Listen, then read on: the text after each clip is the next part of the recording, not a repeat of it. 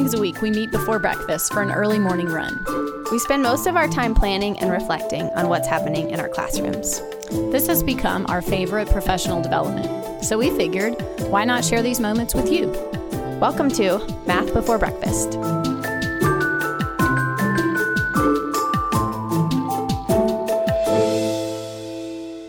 This is episode 9, and we are going to focus on two main things today. First, we'll talk about fractions, decimals, and percents, and how conceptually you can walk kids through understanding the equivalence between those. And then we're going to try to talk a little bit about flipped classroom and how our experience with that, and then what that's morphed into now. So, Ruth, where are you with fractions, decimals, and percents right now? So, I have to just make a confession that I started fractions, decimals, and percents, and I have so much in my toolbox of really cute ways to teach all the rules. Give us an example. So I have a foldable that has fraction to decimal, fraction to percent, and decimal to fraction. I have a really cute triangle that has lines going both ways, and you can fill those rules in. Okay. I have a college student who rewrote, well, truth be told, my daughter, when she was in 6th grade, she is a freshman in college now, rewrote the Cupid Shuffle for turning a decimal to a percent. Okay. To the right. Okay. And do you mean just like some sort of division thing? Is that what that is? So the Cupid Shuffle, you know what that song is, and the dance that goes with it. Okay. Oh, like moving the decimal. Yeah. I got it. Okay. But she doesn't say moving the decimal. Okay. I mean, it's a cute song. Okay. However, when we've been dividing decimals, we have not moved the decimal. We have shifted the place value. Right.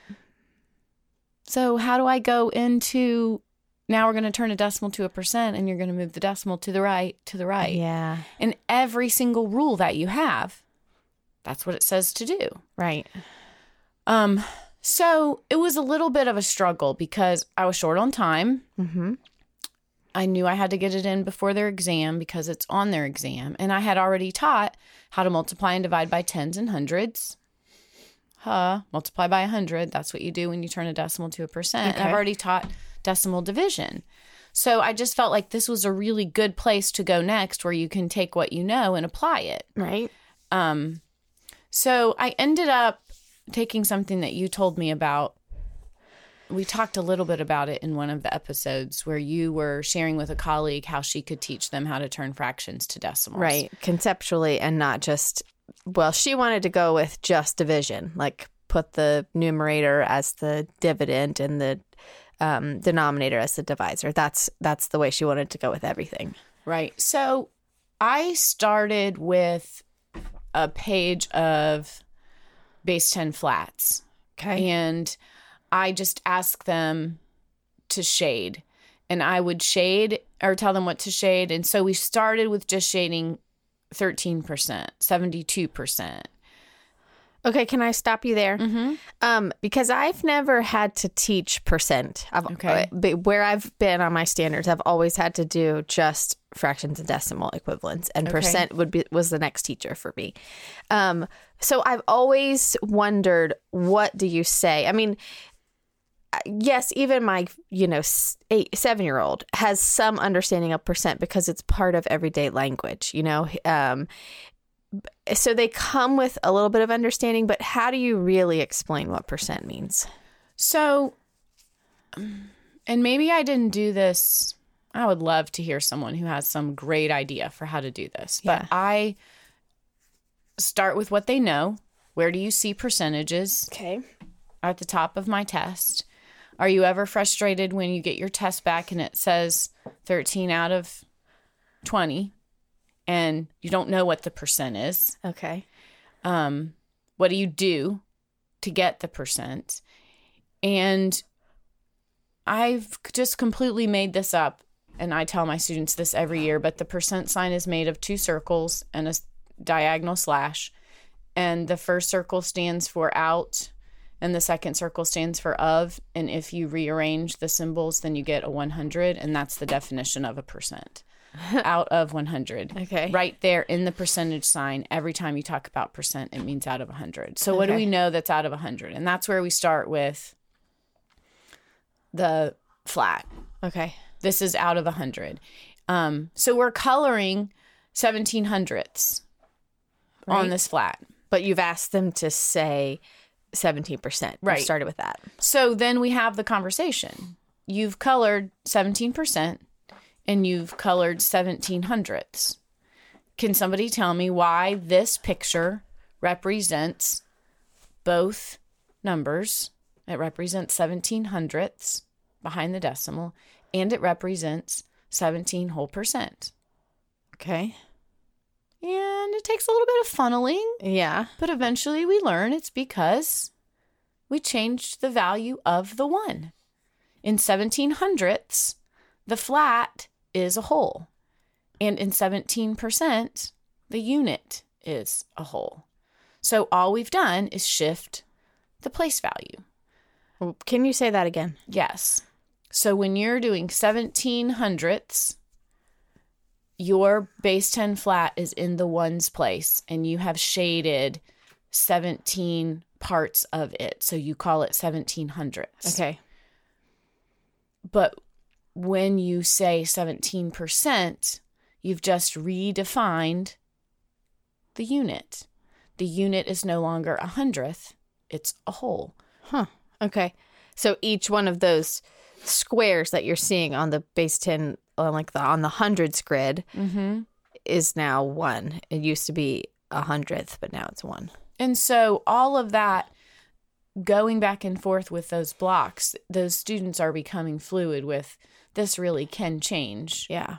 So after you've colored 17% and you've colored 9%, then I say, show me what 10.5% looks like. That's a good idea to go there next instead of straight to a decimal where they're like stuck needing a 0.5% and not knowing you can do a 0.5%. I like that idea. And so 10.5% shows up a couple different ways, and we have good discussions. You have the student who colors half of one of the blocks, and you have a student who colors 5/10 or like half of a rod. That's what I was going to see them doing 1 rod and 5 more units. That's what I would have expected. And so you take that 15% that you just mentioned, right, and you compare it to the 9% that you colored previously that's on the paper in front of you.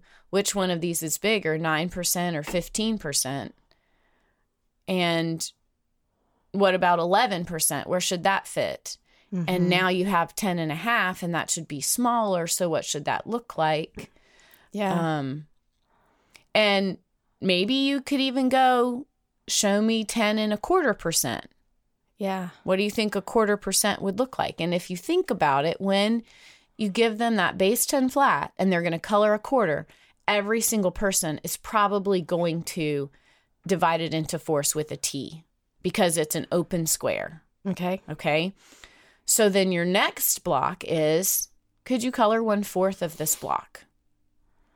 1/4 of the entire flat? Yes, that's your next question. Okay. So now you say, well, look at what you did when I asked you to color 1/4%, how you divided it. You cut it in with as a T. I don't know how else to say. Yeah. So now you've kind of given them that I'm going to cut the next flat like a T. You've reminded them back from fractions in second grade what 1/4. What's one way that it looked? Right. Okay. And interesting. In a lot of kids by the time they get to me, they know that 1/4 is 25%. Yeah. Like they've just learned 25 hundredths maybe. Right. And so they color 2 rods and 5 units. Yeah. But it's really hard to see that as 1/4 when you're looking at it. Why is that 1/4? Well, because it is. Well, prove it. And so they end up drawing these funky little sections of there. Yeah. And then when they have to do 1/8, they haven't really set themselves up for success, because when you do 1/4 with a T, you can do the diagonals for 1/8. But I want to tell you, so I'm progressing through this, and just like you said, I probably gave them a reminder. Think about what 1/4 looks like when you are just drawn it in a blank square. Mm-hmm. So it's the T, but it's also just 3 vertical lines. And so I go over to one of my students' papers. You mean in 4 sections. 4 sections. Yeah. Okay. But he's drawn those 3 vertical lines. So he cut it in half vertically, right? And he has 5/10 on both sides. Okay. Well, he knew he had to have half of 5/10. So he just draws a vertical line down the middle of one of those tenths. And he shades one. And I just say, tell me about what that is. And he said, well, it's just 2.5 tenths. 2.5 tenths. Okay, I see that. So what he has is like 2, in case you're not thinking, like being able to see the picture, because I've seen the picture. You tweeted it. So he has 2 whole rods or columns, and then that third column or tenth is just vertically chopped in half. Mm-hmm. So what did you do next? So I said, that's really interesting. How do you think you should write 2.5 tenths? Mm-hmm. And he writes on his paper 2.5 and writes the word tenths. And then I post it to the whole class. Yeah. So I put his picture up there. I actually take a foam-based 10 block out of my tub from the front. And I said, I asked Stephen to show 2.5 tenths, and this is what Stephen did. And I cut it in half vertically. You cut a rod or a I cut a rod. Flat? Okay. And the students are kind of like, after they get past the fact that I just cut a base 10 block in front of them. Yeah. Then someone says, well, why didn't you just turn it the other way? Huh. That's a good thought. Right? Because if I gave you a base 10 block and said cut it in half, your first instinct would not be to cut it vertically all the way up. Yeah. And so he's just kind of sitting there pondering, looking at his paper. And then I said, so now we have to write what he has. And he has 2.5 tenths. How do you think that 2.5 tenths should be written? Yeah. And we just had a number talk. And they had to defend any answer. So I got so many. I wrote 2.5 with the word tenths. Of course, someone said 0.25. Someone else said 2.05 because they knew it was half a tenth. That was the justification that they ended up giving to me on that one. We have to put the 5 one space over from the tenths because it's half a tenth. Huh. So their thinking was spot on, except for the fact that they put the 2 in the whole place. Oh, I see. Yeah. And then someone was like, that can't be 2.5 tenths because that's 2 500ths. And that's how you say that. Yeah. You know, and so I'm just listening. Tell me more about that. Yeah. Tell me if you want to continue to defend that or if you want to try something else. Yeah. And then finally, the student in the back says, if you have 2.5 tenths, then you have 2 tenths and half a tenth. So your 2 has to be in the tenths place. Okay. Just like it was duh. Yeah. Did people latch onto that? And they latched onto it. And so the next place we went was 3/4. Mm-hmm. What does 3/4 look like? Actually, we didn't. Well, can I go back? Because I would have gone back to the model, and I would have been like, look, when you put this half, because what you have there are 10 halves of tenths, right? All the way down. No. Yes. Yeah. And you so have 10 half tenths. And so we did. I folded the little foam piece that I cut and showed them that these 2 halves would make 100th. and these 2 half-tenths would make. That's where I would have gone, was immediately the model. Did that not connect any of them? I think it just helped the ones who hadn't gotten there. So many of them got there with just that student who said, if it's 2.5 tenths, then 2 tenths, you have to have 2 tenths. Yeah. So the 2 has to be in the tenths place. So we put the model back together. Like you said, I just kind of fan folded it in front of the class. And then we went to 2/5. I said I went to 3/4, but that's not true. I went to 2/5 because that is the most common mistake. When you have a fraction and you want to write a percent, you just pull some numbers from the top and the bottom and put them together and make a percent. And they're going to say 25 hundredths. They're going to say 25 hundredths. Yeah. And so, and it was a little bit harder to think about how to turn your paper into fifths. Yeah. Because I think sometimes we get stuck in circles. And for me as a 6th grade teacher, when we are just going to fractions, it's almost like every time I say, make 1/4 or show me this, a circle is the first thing they go to. And that's the hardest one to divide evenly. Yeah. In circles or squares, I guess. Right. So a lot of them struggled knowing how to make fifths on their paper. Like they wanted to color sets of 5 instead of make 5 groups on their paper. So we had to like take a break and remind ourselves what fractions were and think about how to make 5 equal groups and shade 2 of them. But, okay, this might be diverging too far, but there is a way to do it when if you make groups of 5 and then you color 2 in every one, then, right? Don't you end up with like 2 out of 5 all in every single 5? Then you're going to end up with 2 times 20 groups of 5, which is 40. I don't really know that you want to go there, but that's another way to do it. Like that's another way to model 1/4 is 1 out of every 4. So color, don't, color, don't, and you're still going to get 25. Yeah, we never went there. I mean, I didn't have anyone who went there, and I didn't think to, push them in that direction.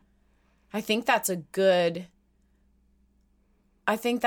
model to have, and you just put it up on the board and say someone in a different class did this. Ooh, yeah, to compare, like what's the same and what's different. Yeah. That'd be a really good one. And it works for like, I like it for 1/8 because you can, I'd have to play it out, but you do, color 1 and then have 7 not colored and go all the way around. And then you'd take what you have left and you would have 4 left, right? And you would break that into 8 total pieces. So you'd cut each one in half and color 1 more. So you're seeing that half of 100th left over. We'll have to put a picture of that because that was just tough to follow. But it works too to do it as 1 out of every 8. And it really is a different way to think about it. I haven't really thought of. We have some unanswered questions, and we'll talk about another one in a minute. But I haven't really thought about how this relates to partitive and quotative division. Don't you think we're like maybe where the 8 is the size of the groups or the number of groups? Yeah, that's what it is. Whoa. Right? Isn't that true? If you... Okay, we have really taken a little. Impressed yourself. I have we should impressed not myself. have this conversation in front of students until we understand it. But that is so true, and I've never done it that way. But that would be an awesome. I think you really should use that. What's the same? What's different? Routine, and put that up there. Pick one. Pick an easier one, like 1/4. Yeah, and maybe I saw that and I didn't know that I was seeing it because the kids from your students, maybe the kids who knew that 1/4 was 25 hundredths, I thought colored a random pattern. Oh, just to be cute. just to be cute. But maybe somebody thought of it that way. Yeah. I don't have their papers anymore. But yeah, I will definitely, maybe that'll be my warm up today. Yeah. Okay. Okay, I got you distracted. So you got me distracted. But that was a good distraction. Yeah, and what about like 1/3? I mean, yeah, exactly. 1 out of 3, and then you're gonna have one piece left that you cut into thirds, and you keep going, and it's repeating. Hello. Yeah. Sweet. Because you're gonna get 33 and a third, right? If you divide that last piece into a third. Cool. Okay, so back to 2/5. You were saying, when I distracted you, you were saying we had a hard time breaking it into 5 equal groups. Right. So we just had to talk about what does 2/5 means. It means there's 5 groups.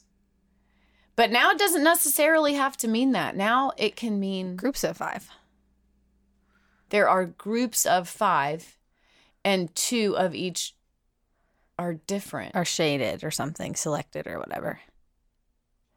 Okay, but go with the groups of 5. No, 5 of groups. Go with 5 groups. I'm sorry. I made this way. You're going to be like trying to teach it all confusing yourself. So I think I think we made our point on that. Yeah. That once they had it shaded and they understood why 40 of the blocks were shaded, now you have this relationship between decimals and percents. And so you're ready to, there's definitely a place where you have to show them that a fraction is a division problem. Yeah. And you can do it with this model, or you can do it as a division problem, and you already know how to divide. And that's where, I know we've talked about it before, but I teach middle school, and so we just cut the cheese because we brought the sliced cheese into class, and we worked in a base 10 factory, and some of the boys just cannot handle it when I just continuously say, cut the cheese. Yeah, that's funny. And I have this one boy he's just a special friend, and he just could not stop laughing. And he is not engaged in math class ever because math class is hard for him. Yeah. And as he's leaving, I said, so what are you going to tell your dad about math class today? And his eyes just got really big. I said, are you going to tell him Miss E cut the cheese? He lost it. He just lost it. And I said, and I did that in every single class. All day long. Exactly. So I don't know. Sometimes I say you have to put your 0 there, but most of the time I reference that one lesson of when I gave them the sliced American cheese. And I think we talked about it. And yeah, we've talked about it before. So I think it could help for us to go through like all of the fractions that you can do. Just to like say it, because there are people that don't know like how each fraction, you can think about it conceptually into the decimal, but then say which ones are like, okay, we're just going to use the division for this one. Right. Well, are you like, so we talked about 20ths when something has a denominator of 20. Is this where you're going? Like if it's 3/20ths? Well, I think we should start from the beginning. Like start smaller and work our way up, just to help people who haven't taught it before. Like if you've never taught it, you don't know what some of the tricks are. So half, you could think about like cutting the grid in half, or half of $1 is 50 cents. Okay. I'm going to skip 1/3. Okay. And come back to that one. Then 1/4, you could see cutting that grid into fourths with the T like you talked about. We talked about a lot of things for fourths right there. And then you use what you come up with for 1/4 to help you with 2/4 or 3/4. And you could think about it like repeated addition, or you could think about it like multiplication. If you know 1/4 is 25/100ths, then you could add 25/100ths again, or you could multiply it by 3, depending on what they already know how to do, right?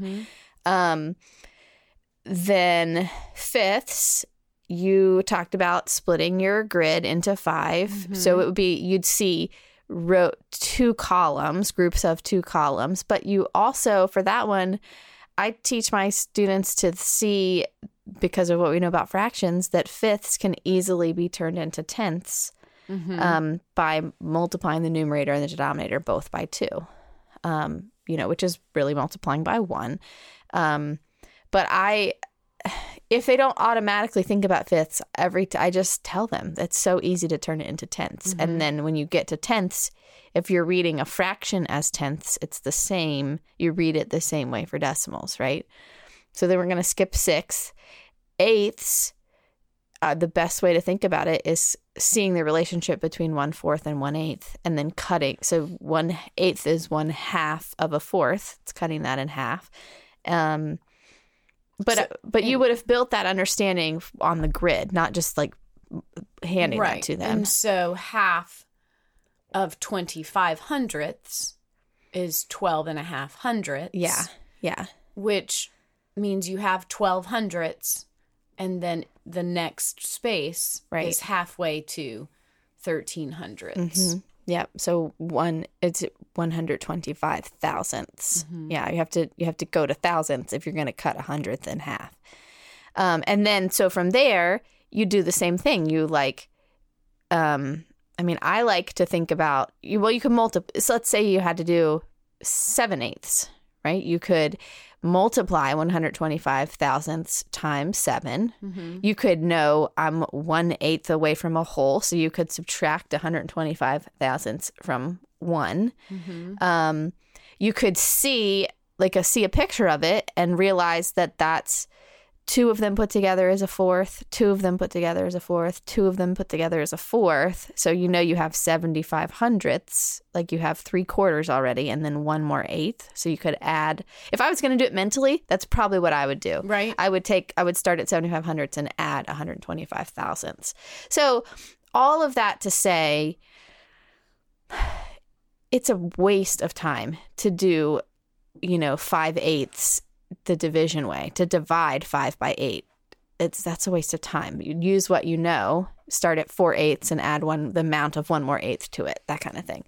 We're going to skip ninths. I hope you're realizing we're skipping all of the multiples of 3 so far, right? But then tenths are easy. Right. And then I think the next one that we'd have to use, it would be 20th. I remember teaching 5th grade when you had to know 12ths, but they've taken it out. I had that 0.0833 1/12 is easy for me.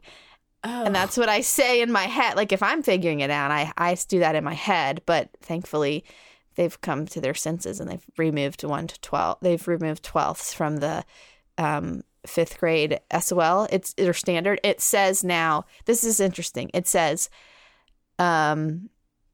something, and maybe it says thirds, and every factor of 100 has to be they could see any factor of 100 as their denominator, which makes a lot of sense, because if you can turn it into, maybe it's eighths and thirds and then any denominator that's a factor of 100, because that's another better strategy.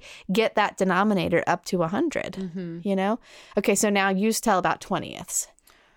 So 20ths, you think about the fact that, one of the ways you can think about it is there are 20 nickels in a dollar. That's where I was going to go to. And so if I have 3 20ths, that's like having 3 nickels, right? Which is 15 cents. But now I'm really back to that, like, partitive, quotative. I'm imagining 1/20th on that grid and coloring 1 block out of every 2 rows.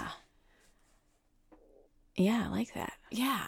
So. Or what did we say? How many 20ths? 1/20th? 3 20ths. 3 20ths that go to 100 pieces. You could multiply the numerator and the denominator both by 5 mm-hmm. to get to 100 on your denominator. There's a lot of ways to do it. Mm-hmm. Like, the more we talk about it, we've got 4 ways, really, right? Because you've got a division problem.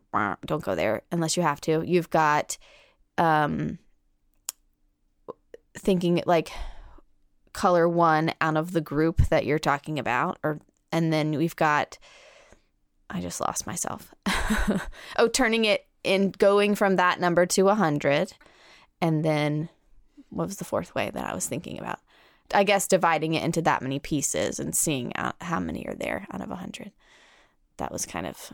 So another misconception that came up that I did not expect to come up was, if you know that 1/2 is equal to 2/4, and you know that 1/2 is equal to 0.5, then what is 2/4 equal to? And they don't make that. They don't connection. make that connection. I hear you. They would say like 24/100ths or something. Yeah, or they would feel like they had to do it again on their paper, even if they had a different strategy. Yeah. That was a huge thing in decimal division too. Like if we're going to make an equivalent division problem and I'm going to move the divisor because I've multiplied the divisor and the dividend by 10. Right. And I've written an equivalent problem and I've solved it, then what should the answer be when you bring it back to the original problem? And they don't want to think it's equivalent. Yeah.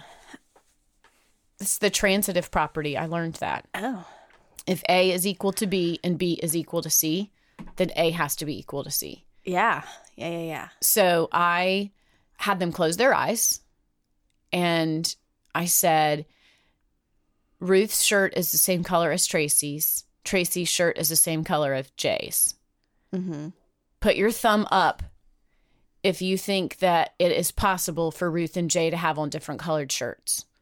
Put your thumb down if it's impossible. Mm-hmm. And you just, it was half and half almost in every class. Yeah. So then we open our eyes and then we have a conversation, and someone who knew that it was impossible for our shirts to not match was like, well, if Tracy matches both of them, then they have to match each other. Yeah. So that's tough. Yeah. And it's something that you don't think of as a misconception. You're just kind of like, well, you just turned 1/2 into 2/4. Why wouldn't they equal the same decimal? Yeah. Or the same percent? So that's an interesting thing that you would say, because I would have just initially chalked it up to like, they don't have very good fraction sense. Like it's not quick on their brain that 2/4 is 1/2, but maybe it's deeper than that. Like they don't understand that if this is equal to this and this is equal to this, then they have to be equal. Oh, that's deep. Okay. Because I think that in 6th grade, I think that they know that 2/4 is equal to 1/2, and you ask them why, and they say because 2 is half of 4. Mm-hmm. So you think they have that? They just don't understand the transitive property. Look at you sounding fancy. Yeah, that's good. Okay, so go back to we've done most of the denominators. I mean, you'd have to talk about 25 and 50 and 100, but I think we've got enough ideas there. It's back to, is thirds where you think, thirds and sixths and ninths where you think it makes sense to use the division, or are you reserving that for like sevenths? What are you saving it for? So we definitely use division with thirds because that was the introduction to the cheese. Okay. And because it's a repeating decimal. Yeah. So I feel like even if you have that picture in your head where you've colored 1 out of 3 and you have to keep slicing that at the very end to get that 1 out of 3, you have to know what it looks like. Mm-hmm. And you have to teach them that 1 divided by 3 can be written as 1.0000 divided by 3. Okay.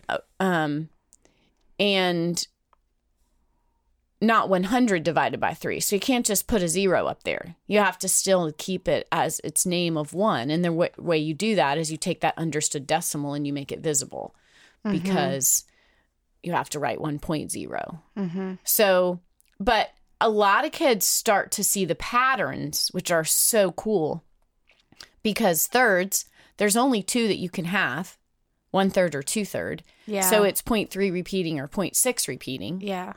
And then ninths, if your denominator is 9, then your answer is a repeating numerator. So 1/9 is 0.1111 repeating. Yeah. And 2/9. And then 3/9 is where we have that conversation, because 3/9 is 0.333 repeating. Mm-hmm. Well, what does that equal to? 1/3. Well, look, they have the same decimal. They have the same percent because they are equivalent fractions. Mm-hmm. And then I always say, well, what do you think 9/9 is? And some of them say 9/9. Oh, no, it's 1. Yeah. You know what you just reminded me of? Remember a couple years ago, I was teaching this, and I did this big grid where it had all the numerator. Oh, your eyes just rolled. That was fierce. You had this great idea that I took and turned into a project. Yeah, and then your parents wanted to shoot you. And my principal, who's like, what can I help you with? And she's sincere as she can be. And most of the time I'm like, thank you for asking, but I'm good. And this time I was like, I need help grading these. Yeah. They're horrible. And she was like, Ruth, you can never do this project again. That's funny, Ruth. So the whole idea was, it was a great idea that they would be able to color the patterns and see all these really cool things about fractions. Yeah. But I think that's where that misconception, like, if you know that 1/2 is 0.5, then every single fraction on there, 2/4, 3/6, 5/10, 6/12, you're done. Mm-hmm. I can't tell you how many parents were like, how many times do they have to divide by 12? This is so hard. Like, you don't have to do 6 divided by 12. You already know it equals 0.5. Yeah. But they were just like, that was their go-to. And they just did it, were using division. Yeah, and they didn't have any background number sense. And I was even helping kids after school. And Okay, so let's go back to what I gave them, because I thought it was a good idea. It was a chart with like, I don't know, was it 1 through 12? Mm-hmm. 1 through 12 across the top and 1 through 12 on the side. And I got it out of, I think, maybe an investigations. I don't know. I'll have to think. Everyday Math or something. I don't know what it was. Some book a teacher left behind. And so in each one, you had to use one of those numbers, like let's say the top row as the numerator and the bottom row as the denominator. And so then you saw all these patterns going across. And I told my kids they had to not use the calculator for as long as possible. So they just had to think about, and we probably didn't really focus on the division aspect of it. So they had to just think about what they knew first. Maybe maybe we had gone farther in it, than yours. I think that you had not showed them that the division was a way to solve it. Yeah. And so they were forced to think about what the numbers meant. Right. And I did it at the wrong time because I had just showed them division and we had made our cute little foldable of rules. And then to them, I gave them 144 division problems. Yeah. Yeah. And their parents were just freaking out. I think you yes. So, lesson learned, timing is important. Timing is important. And if I had done it as a discovery in class, in groups, and let it be done, it would have been great. Yeah. But I was just like, this is so awesome. They're going to just think this is so fun. They're going to remember these patterns, and then they won't ever have to divide. Yeah. Yeah. I mean, and that's why I came back to it, is because I did watch some of my kids go, oh my gosh, I get this, even how some of them end up bigger than 1, because you have like 12 thirds. One, it goes 1/2, 2 halves, 3 halves, 4 halves, like that across. And they were seeing, you're counting 5/10, 1, 1.5, 1.5. 1 and 5/10. 1 and 5/10 too. Yeah, like that. And then they would see the patterns and go across. Okay, well. They did not always see the patterns, just saying.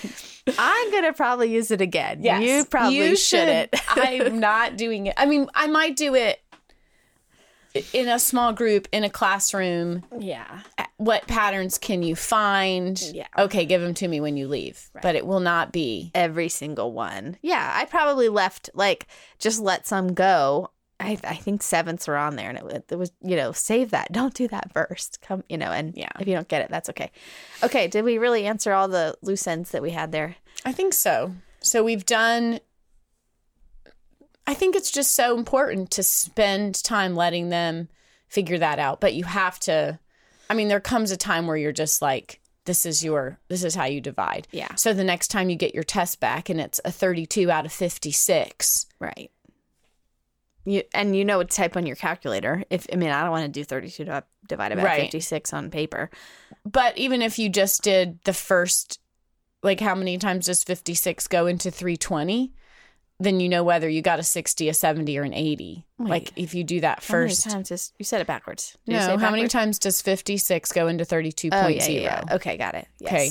So even if you just do that first digit, that's what I show them. Okay. If you know what the tens place is, then you know about what you're. I like that. Yeah. Or I would say like round it to 30 out of 50 or something that you could do, and then you're at the 60-ish, right? Okay. Man, you made me think of something else just then, but it's gone, so we'll move on. So do we have time to talk about flipped classroom, you think? We're looking at Jay. Jay, how long are we? About 40 minutes. Whoa. So maybe we should save it again? I think we should. Let's talk about it fast? Yeah, let's just talk about it fast. Okay. Kind of tell us, you're the one who started it. Okay. So Jay, it's all Jay's fault. So sometime when Jay was a techno, what is that called? IT person. Yeah.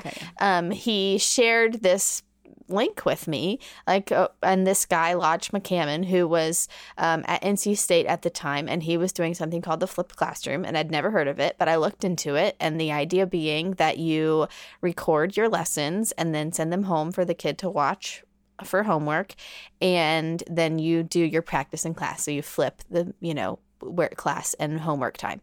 And he was offering like this course an online course that you would do, and it was free, right? And we both signed up for it. Did we sign up for it at the same time, or did you do it after me? I did it after you. Yeah. And it was great. He was a great instructional model. I loved it. He gave you a little bit of feedback. You had to make like 10 videos, right, in the process of it. And I went gung-ho after that. Right in the smack in the middle of the year was like, this is what we're doing. And I made videos for everything. I still to this day have a video for pretty much everything I'm getting ready to teach, with the exception of like 3 standards. And each week the kids would have 2 or 3 videos to watch, and they would take notes. I ended up making, this was at home, and so I ended up making note sheets for them to fill out as they were going, because as 4th graders, they just couldn't take appropriate notes. They'd either copy everything or nothing. And so I made fill-in note sheets. And then, and yes, there's the deal of kids that don't have internet, but we came up with a really good solution for that, which was, anyway, I won't go into that. We had a solution for that. And then it really did change my teaching, because for the first time, I tackled what does differentiation look like, and I would give them a quick check when they came in the room from watching the video, and then I'd split them up in their practice based on how they showed they were doing. And I really had never did differentiated before. And for me, it changed my teaching, because you don't blabber. You have 10 minutes to get the whole lesson. So you have to think about what you're going to say. You have to plan your examples, and you have to be concise, and you have to be correct. So for me, that is, the differentiation part was big, but that was probably a bigger part, because self-reflection as a teacher really changed. Even just watching the videos and seeing how when I was talking, my face looked grumpy. Yeah. Those kinds of things kids pick up on. Yeah. So that was that was a good part for me. That's a good point I had never thought about is, I feel like even before we started taking these math classes that we're in now, I had a pretty deep understanding of the content. And that's one of the reasons I never thought about that, is when you sit down and make a video, you really study everything that's in the in the pacing guide and the curriculum framework, like, I got to make sure I got this right. And I got to make sure I use all the language and go to the exact degree that it says in the standard. I never connected that, but you're so right. I did get a lot of understanding from studying for the purpose of making a strong video. And I remember reaching out to colleagues, like asking, what's the correct vocabulary word for the line that goes on top of the repeating decimal? Because I'm making a video and I'm putting it on YouTube, and I can't just say it's a line. Yeah. So is there really a name for it? A vernaculum is what? Yeah. Okay. Wow. Good. So we did that. We did it for like 3 or 4 years, and I got a lot of positive feedback. There were a lot of parents that liked it. There were some that didn't. And I think you had some that really didn't like it. So I had a family that did not like it. And when they got to 7th grade, I had convinced the 7th grade teacher it was the way to go. And that family was just completely upset. But do you know that she's come back to me since then, since she's gotten to the upper grades, and said, I wish that there was something for them to go back to cool. and that's really where we're ending. That's where we're headed with this is we still have our videos and they're still accessible to our students. They just don't get used before they're introduced to the material. Yeah. They are discovering it with us in class, and my homework has decreased, but when it's time to study for a test, I feel like I, as a teacher, have done everything to prepare you because now you have videos you can watch. You have practice problems at the end of the videos.